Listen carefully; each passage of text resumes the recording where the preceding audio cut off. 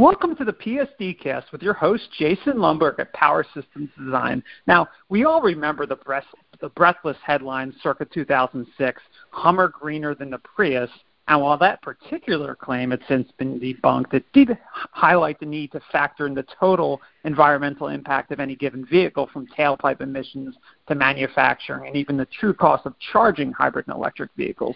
We love tossing around terms like zero emission, clean energy, and carbon neutral, but to borrow a cliche, there's no such thing as a free lunch, even for something as innocuous as an electric scooter, which is where today's guest comes in. Josh Frisbee is the founder of Electric Scooter Insider, and he's done some fascinating research on micromobility, alternative energy, and, of course, electric scooters. So, Josh, welcome aboard, and I got the impression from your site that you're fully in favor of alternative energy and electric scooters in particular, but that you wanted to tell the whole story and go about your reviews and research objectively. Would you say that's a fair assessment? What's your goal with Electric Scooter Insider? Hey, yeah, thank you for having me, first of all. Yeah, absolutely correct. I do really advocate for alternative energy, and especially electric scooters. I suppose really with the research, I really tried to conduct extensive research studies into that micromobility industry that will uncover those interesting insights and then kind of spark debate, and really with the aim of increasing exposure of kind of electric scooters to the general public. And same goes with the kind of reviews and recommendations that we do. Everything is done from using kind of qualitative data. But overall, the main goal for Electric Scooter Insider is to really be that leading authority for electric scooter advice and to really help shape the future landscape of micromobility going forward. Right. Now, you claim on your site that electric scooters contributed over 9,000 tons of CO2 in 2018, and while that's 59% less per mile than the average car, it's still a lot more than the average person might suspect. So what's that CO2 figure include exactly, since it obviously goes well beyond tailpipe emissions? Yes, I think it's maybe important for me to give a bit of background information on that. So what I did was I calculated the CO2 per kilowatt hour, so that was the emission factor for delivered electricity. And then what I've done is I've combined that with the time needed to charge an electric scooter to travel 1 mile. And that revealed the kind of CO2 that is released per mile. And that actually comes to about 146 grams of CO2 for every mile traveled on an electric scooter as a direct result of charging it. So then what we do is we kind of take that figure and then we multiply that figure by the total miles that were traveled on electric scooters in 2018, and the National Association of City Transportation Officials revealed that there were 84 million trips on shared micromobility in 2018. 38.5 million of those were from electric scooters, and on average, because electric scooters and these shared electric scooters are kind of a last mile alternative, the average journey of a trip on there is 1.5 miles. So combining those two figures in terms of the 38.5 million trips taken and the average trip distance, that gives around a 57 million mile trip there for 2018, and you combine that with the grams that are released from the CO2 per mile, and that equates to, it's quite staggering really, but over 9,000 tons of CO2, which is actually equivalent to the energy use of an average house of 650 years, which seems unbelievable. But you made a good point around kind of it might be higher, it might be higher than what you would expect, but it is still a lot more, let's say, fuel efficient than cars, for instance. Mm-hmm. Now, at the risk of being redundant, when you're computing the CO2 per mile, how much do you consider the source of the electricity? For example, whether it's from a coal-fired power plant or something cleaner. Yeah, exactly, and I think that's a really good point and something to really consider with the research. So this this study actually used an average CO2 per kilowatt hour emission, and that was worked out from data gathered from the United States Environmental Protection Agency. So that includes kind of all electricity generation, so it's an average. But really, if you kind of take a look at the state of the US and electricity generation in 2018, fossil fuels accounted for the majority of it, so around 63%. So that's played a significant role in that CO2 per mile emission factor. But actually using electric scooters and charging them is really dependent on the sources that you use, right?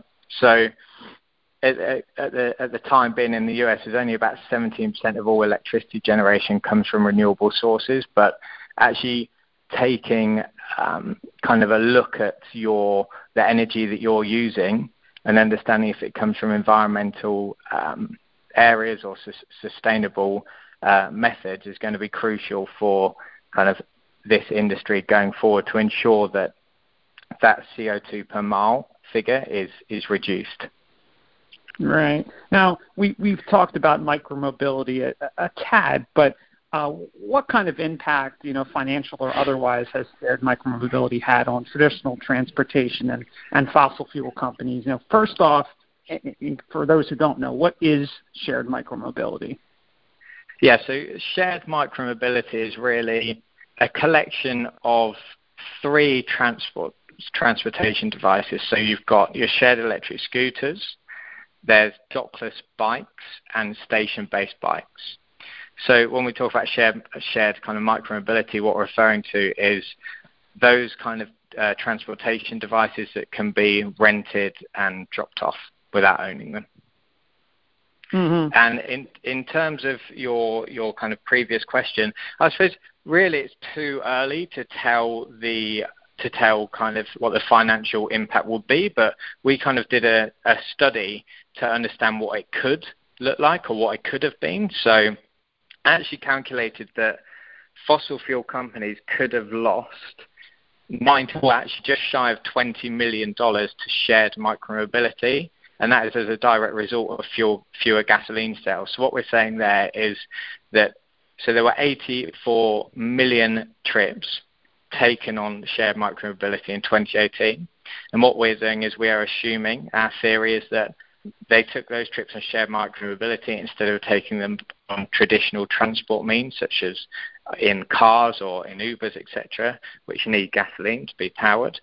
So really looking at electric scooters would actually be responsible for around a $6.5 million loss to those fossil fuel companies.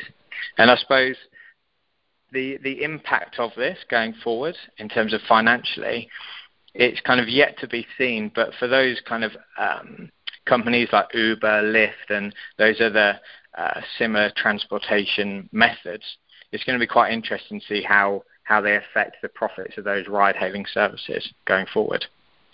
Mm-hmm. Well, Josh, I really appreciate your time today, but before I let you go, I want to give you a chance to get on your soapbox if you'd like. So what are some of the biggest pros and cons for electric scooters as a viable form of daily transport, and what can state and local governments and industry do to promote them and micromobility in general? Sure. So those are the benefits. When we talk about electric scooters, obviously you've got your shared ones and then you've got ones that you own. So in terms of shared, they're great for a last mile alternative. They're kind of widely available. I think there's like 85,000 of them in the streets in the US. Obviously you can pick them up, find them really easily in exchange for kind of a few dollars. And then also the appeal of them being dockless. You can pick it up, go to work, leave it. You don't have to worry about it. In terms of actually owning your own electric scooter, they're extremely cheap. And they're extremely cheap to kind of maintain. So an example could be, let's say, California, because everyone's riding them in California. So if you were to own an electric scooter in California, I won't mention the brand because I don't want to necessarily promote it here for anyone that's listening, but let's say that this electric scooter takes 7 hours to charge and it can do 28 miles. If you have a look at how much electricity is in California by the hour and times that by the 7 hours to charge the battery fully, you can have an electric scooter that's ready to go for about $1.30 for 28 miles. So it's pretty cheap. And also they're really good fun to ride. In terms of kind of the cons, I'd say, especially for your own electric scooter, if you're looking to invest in that, there is quite a high initial cost, but from the benefits of being extremely cheap, it kind of outweighs the cost going forward. In terms of your second question there about what kind of state and local governments can do to promote them, I think the first thing is to do with regulation. I think there's a right way and wrong way to do this. The wrong way is to kind of slap on bans on electric scooters, and the right way is to kind of publish regulations around safety. So, for example, they must be ridden in, say, bicycle lanes. You must wear a helmet, really to get those safety requirements established. And then from there, the kind of local governments can then promote them further. So an example of that could be if we take, for example, electric vehicles, there's a lot of kind of charging points that can be installed for electric vehicles at the minute, but not necessarily for electric scooters. So that's something that could help to promote them. Understandable. Well, again, thanks for all the great information, Josh. On behalf of PSD, I want to thank you for your time. And to our audience, thanks for tuning in.